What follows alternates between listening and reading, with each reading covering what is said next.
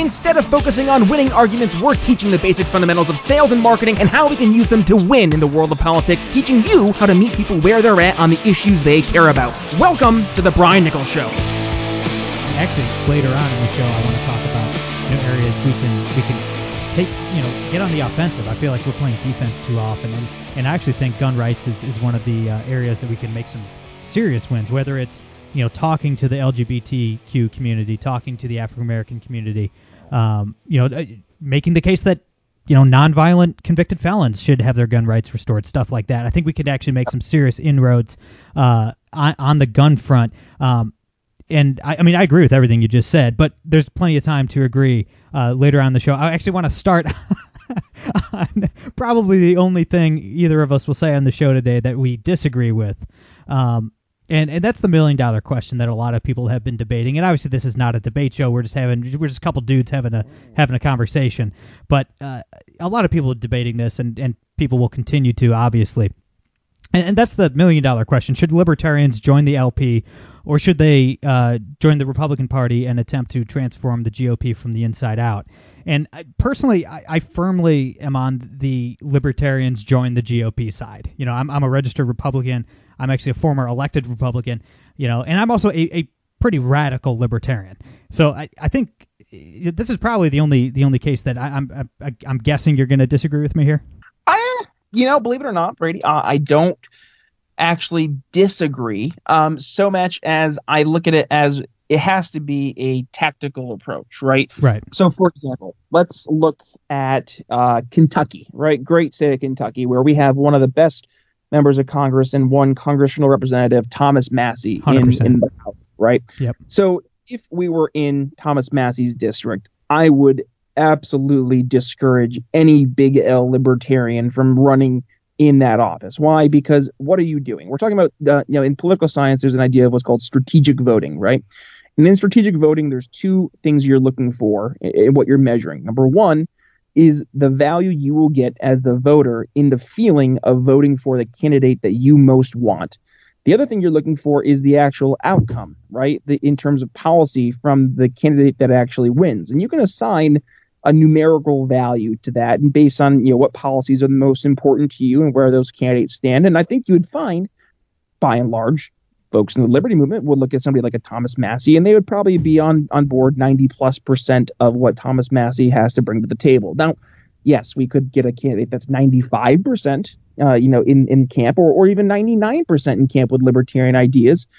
But then you look at what's the alternative, and you might have a candidate that gives you 20%.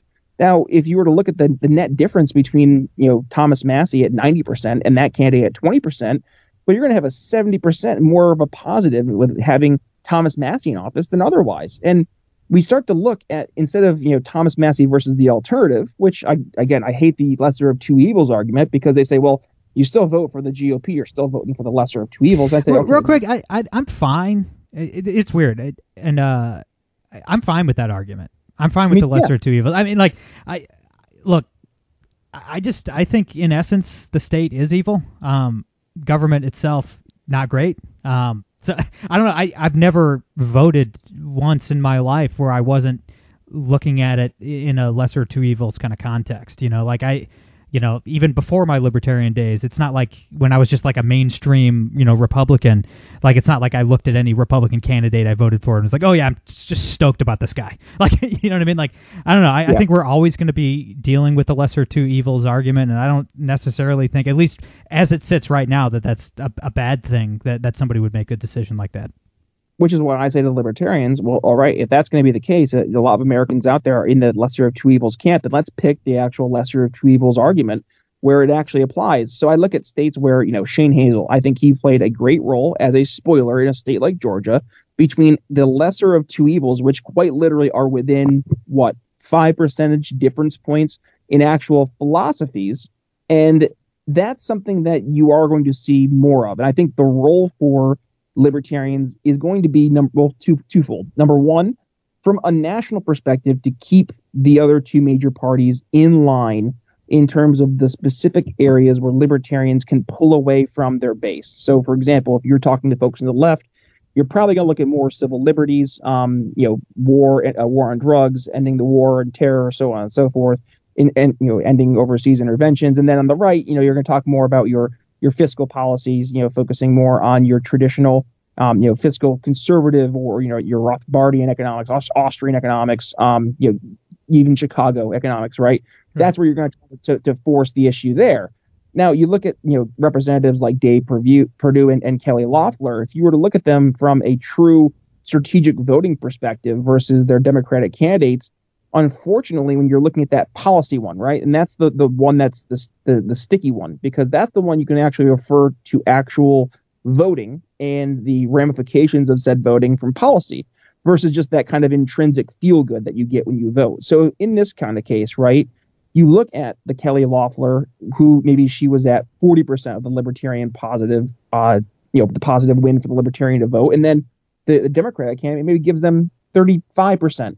So you're only fiddling with around 10% of difference in terms of what your percentage points would be. Yeah, I may push back on those percentages a little bit. If you're looking at an avowed Marxist, in Raphael Warnock, who's the new Democratic senator from Georgia, I think I don't think it's that. I understand what you mean. I'm not praising Kelly Loeffler by any stretch of the imagination, but I think the gap in terms of their liberty score is a little bit more dramatic. Well, yeah, no. Well, that's why it goes in two parts, right? So then it goes to the other part, and that's the first part. What do you get as the voter from that intrinsic, that one value, that aspect? It's hard to actually put a finite number on. And as a sales guy, a sales executive, I'm looking for KPIs I can effectively measure. And unfortunately, you can't really effectively measure that value that your average voter is going to bring into the voting booth with that feeling, right? And we see that with Trump. Trump would have that feeling of a lot of people. They just vote for him because he was Trump, for better or for worse. Right. And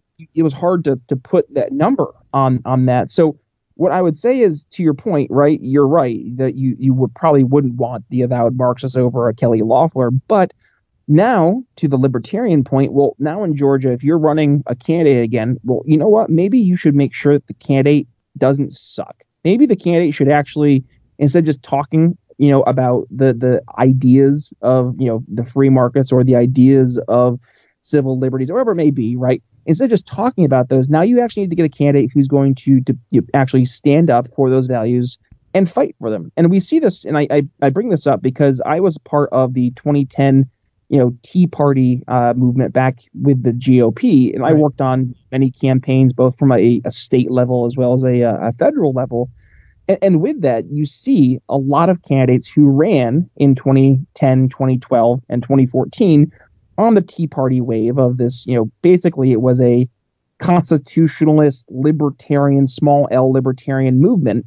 Right. And you ended up seeing folks like, Marco Rubio, of all people, run as a libertarian. I mean, my goodness, man, I have in my office here, I have a Marco Rubio water bottle, and it says, "Stay thirsty for liberty."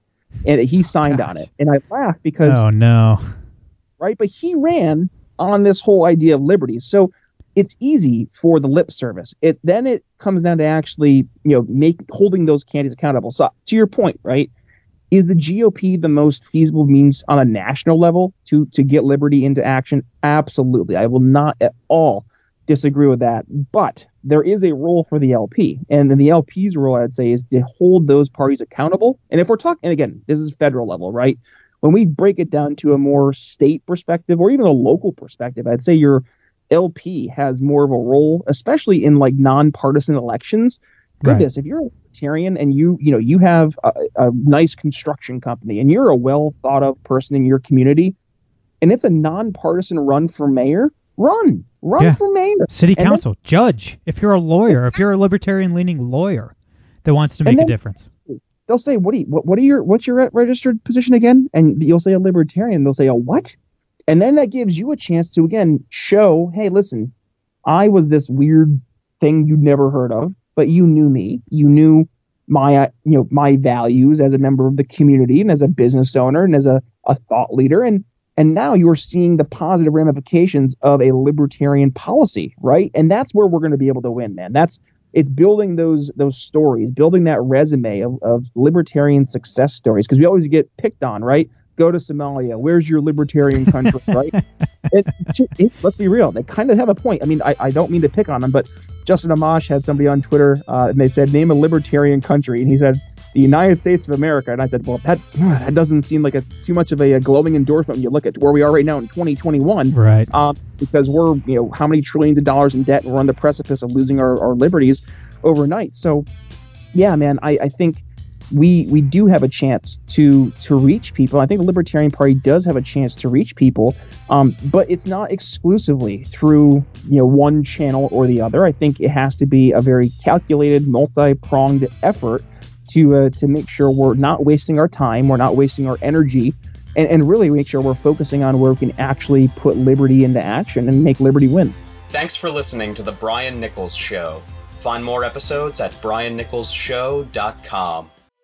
Enjoying the audio version of the show? Then you'll love our YouTube channel. Be sure to head over there and subscribe. And if you're new to The Brian Nichols Show, be sure to head to your favorite podcast catcher and click download all unplayed episodes so you don't miss one of our nearly 500 episodes that will be sure to leave you educated, enlightened, and informed. If you got value from today's episode, can you do me a favor and head to briannicholsshow.com/support and leave us a $5 donation? And by the way, have you given the show a 5-star review yet? If not, head to Apple Podcasts and tell folks why you listen to the program, and don't forget to tell your friends to subscribe too. Follow me on social media at bnicholsliberty. And again, if you'd be so kind, please consider making a donation to The Brian Nichols Show at briannicholsshow.com/support. The Brian Nichols Show is supported by viewers like you. Thank you to our patrons, Daryl Schmitz, Michael Lima, Mitchell Mankiewicz, Cody Johns, Craig DaCosta, and the We Are Libertarians Network.